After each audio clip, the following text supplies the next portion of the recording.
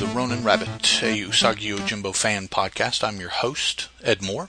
This is a spoiler podcast, so bear that in mind as we talk about the Dragon Bellow Conspiracy Part 5, In the Heart of the Storm, from Usagi Yojimbo 17, published by Fantagraphics in July of 1989.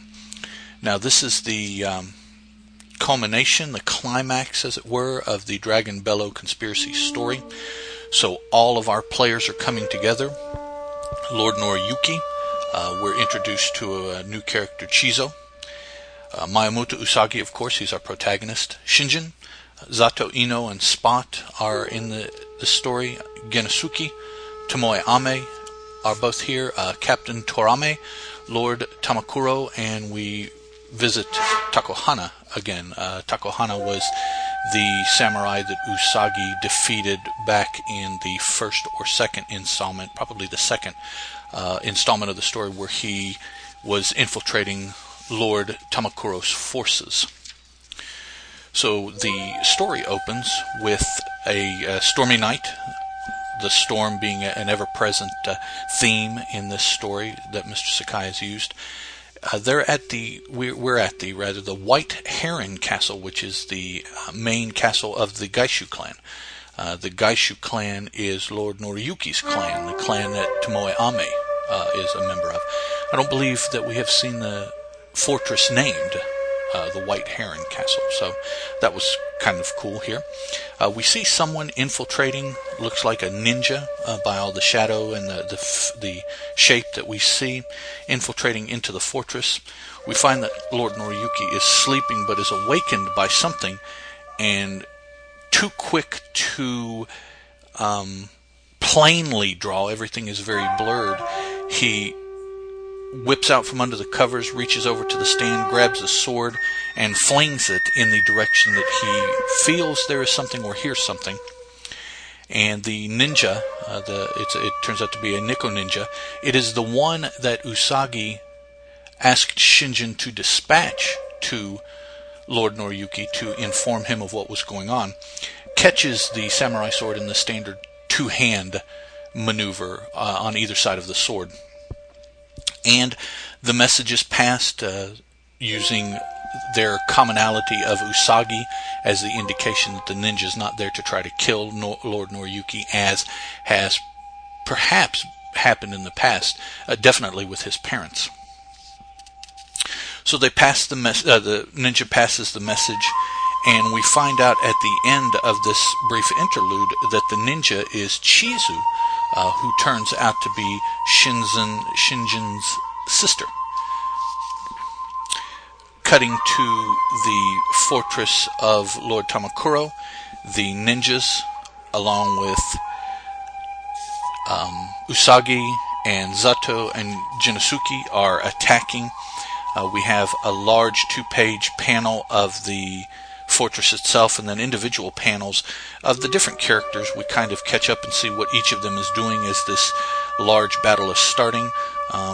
One of them is Tomoe Ame, which we know she has been running around the castle trying to stay hidden, but also find a way out so that she can get out, warn Lord Noriyuki about what's going on, which has already been accomplished by the ninja messenger. We see here early on that Zato finds that the better part of valor is to perhaps try to escape this fight. Even though he agreed to fight, he's decided that perhaps this is not the place that he wants to be. Seeing him, Genosuke decides to pursue him because, of course, that's why they are in the story. Zato was run across, basically, by Usagi, but Genosuke was looking for Zato to bring him back and collect the reward that's out on him. We then cut to Captain Torame bringing the message to Lord Tamakuro that the fortress is under attack. Lord Tamakuro instantly demands that Torame fix this situation because the Nikko Ninja clan was supposed to have been exterminated per Tamakuro's orders, and it was Torame's understanding that that had indeed happened, but we know that it didn't because Shinjin gathered others of his clan that happened to have been out of the village at the time, probably on mission, and has gathered the remainder of the clan to spearhead this attack, and that's who we're seeing as the main force here. Torame goes out to lead directly the troops in defense of the fortress.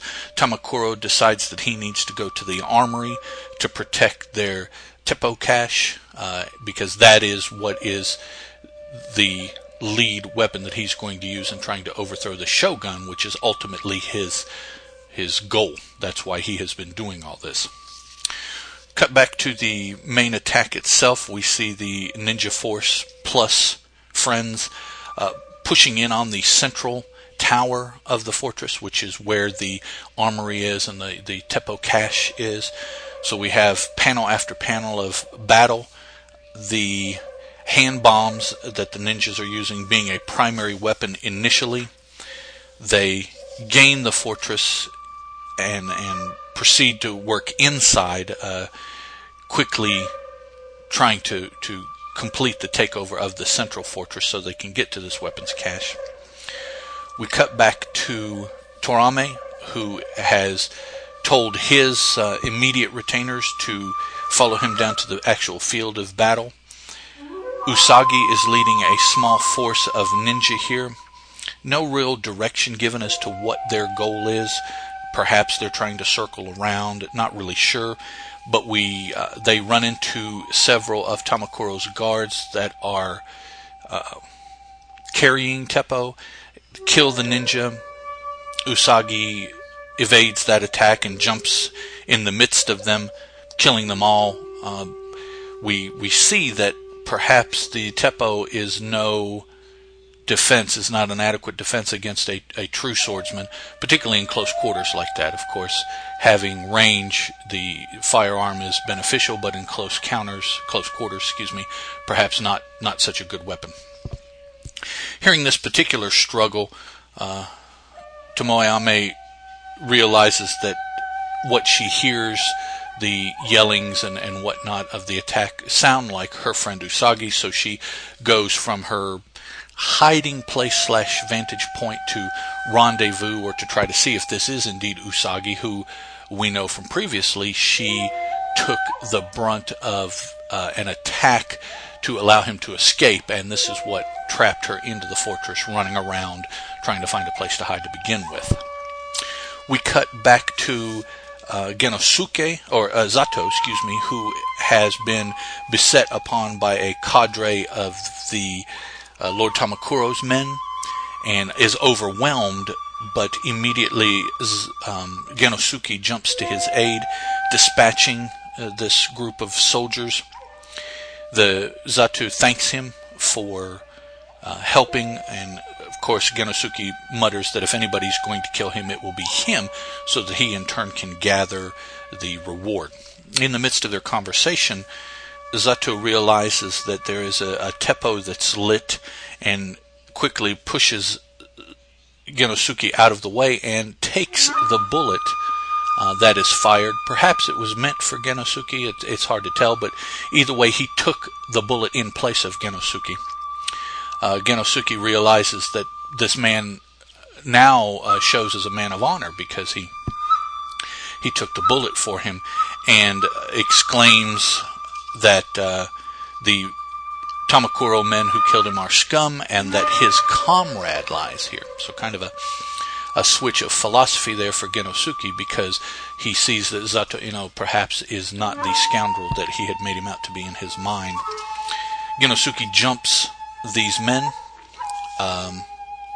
Don't really see what happens there, because we cut to inside the central tower, where the Nikko Ninja are now with a barrel of gunpowder to blow open an access to the central part of the tower, which is where the armory itself is. And as they gain this and they're charging towards the armory, they run into a fusillade of Tamakuro's men armed with Teppo, who quickly dispatch the ninja. Again, range versus close-in weapons. Shinjin evades that initial fusillade, vaults over the line of men screaming Lord Tamakuro's name. Tamakuro immediately tries to run, yelling at his men quickly to kill him. One of them, who has not fired, turns and manages to catch Shinjin in the back, causing him to crash into several barrels of the black powder that they have stored there, apparently dead. Tamakuro immediately exclaiming victory, because the person that tried to kill him is now dispatched, and so obviously he has won. Cut back outside, Usagi is still running around. Again, we're not really sure what his goal is, but he runs into Takohana, who is at an elevated vantage point, also armed with a teppo, draws down on Usagi about to shoot him, but he in turn is dispatched by a shuriken tossed by one of the Nikko ninja, who is at a higher vantage point in his traipsings around the fortress. Torame, we see, with several of Tamakuro's men, have dispatched a cadre of ninja, and they are being overheard as far as their plans to gather the remainder of the men and rendezvous at the tower. And those men that that Torame are ordering are in turn dispatched by a hidden ninja via shuriken. The ninja directly attacks Torame, and in that melee is himself, the ninja, killed. That action has brought Usagi to the point, to that part of the castle, and he sees that Torame is here. They have their exchange about, well, Usagi betrayed. Well, no, I didn't betray because I was never part of your group. Usagi is saying, you should stop this, and they talk about Bushido, which is the samurai's code, about the conversation that they had earlier, which more exemplifies a Bushido question. So Usagi is trying to talk him down from the ledge, basically, but finds that Torame is going to see this through. He is a follower of Tamakuro, and he will die a follower of Tamakuro, no matter how wrong his lord is. So they engage in a sword duel. Through several panels, we see ultimately that Usagi does dispatch Torame, but he is none joyant about the death of Torame, because he found perhaps a similar honor among them, if not mindset. So Usagi dispatches him, starts to kind of shuffle off with his head down and his shoulders slumped because of what he's had to do. Tomoe reaches Usagi, so they are reunited, and as they are, briefly exchanging the "Are you okay? Yeah, man, are you okay?" kind of thing here, we see Genosuke running up to them, followed by a cadre of Tamakuro's soldiers. Soon as Genosuke gets there, the three are beset and are engaged in a skirmish with these Tamakuro men who were chasing after Genosuke.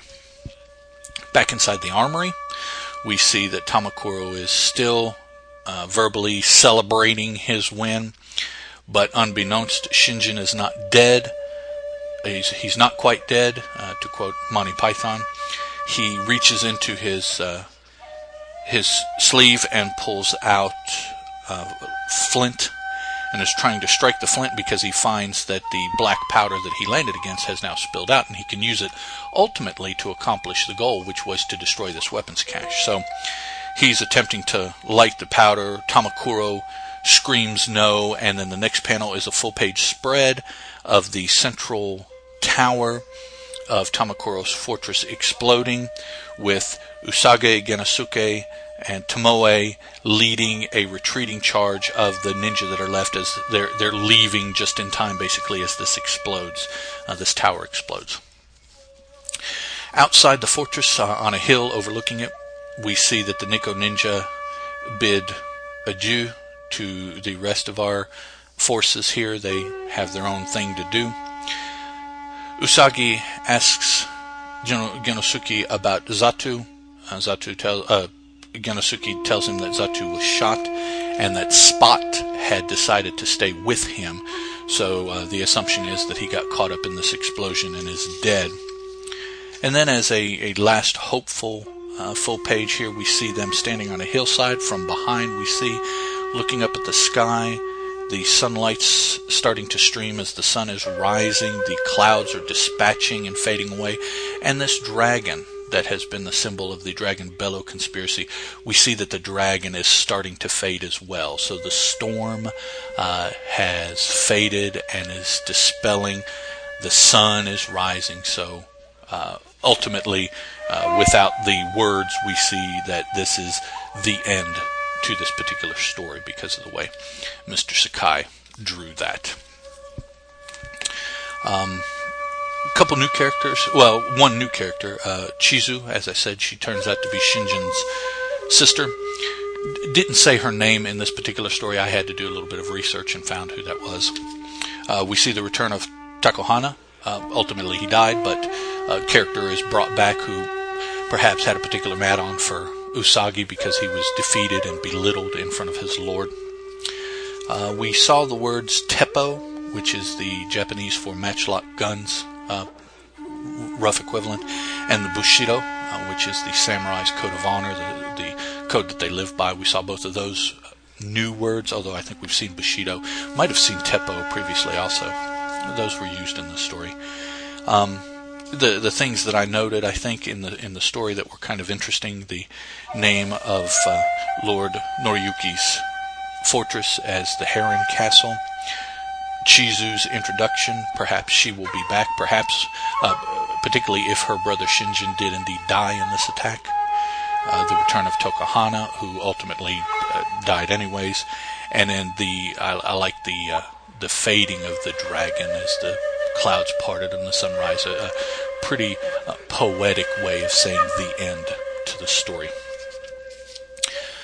That's everything that I saw that I wanted to bring to anybody's attention. If you guys have anything that you want to send my way, you can send it to the usagipodcast@gmail.com. That's the email address. The readerfeed.com is where the episodes are posted. The Ronin Rabbit is on Google+. And on Facebook, I post notice of the episodes on Usagi Yojimbo Dojo page. I want to thank Steve for allowing that. And if you do want to send something by way of Twitter, you can send it to Teal Productions. Thanks a lot, guys. We'll see you again next time. Bye. The Ronin Rabbit podcast is a Teal production, and as such, is licensed under a Creative Commons Attribution, Non-Commercial, Non-Derivatives 3.0 Unported license.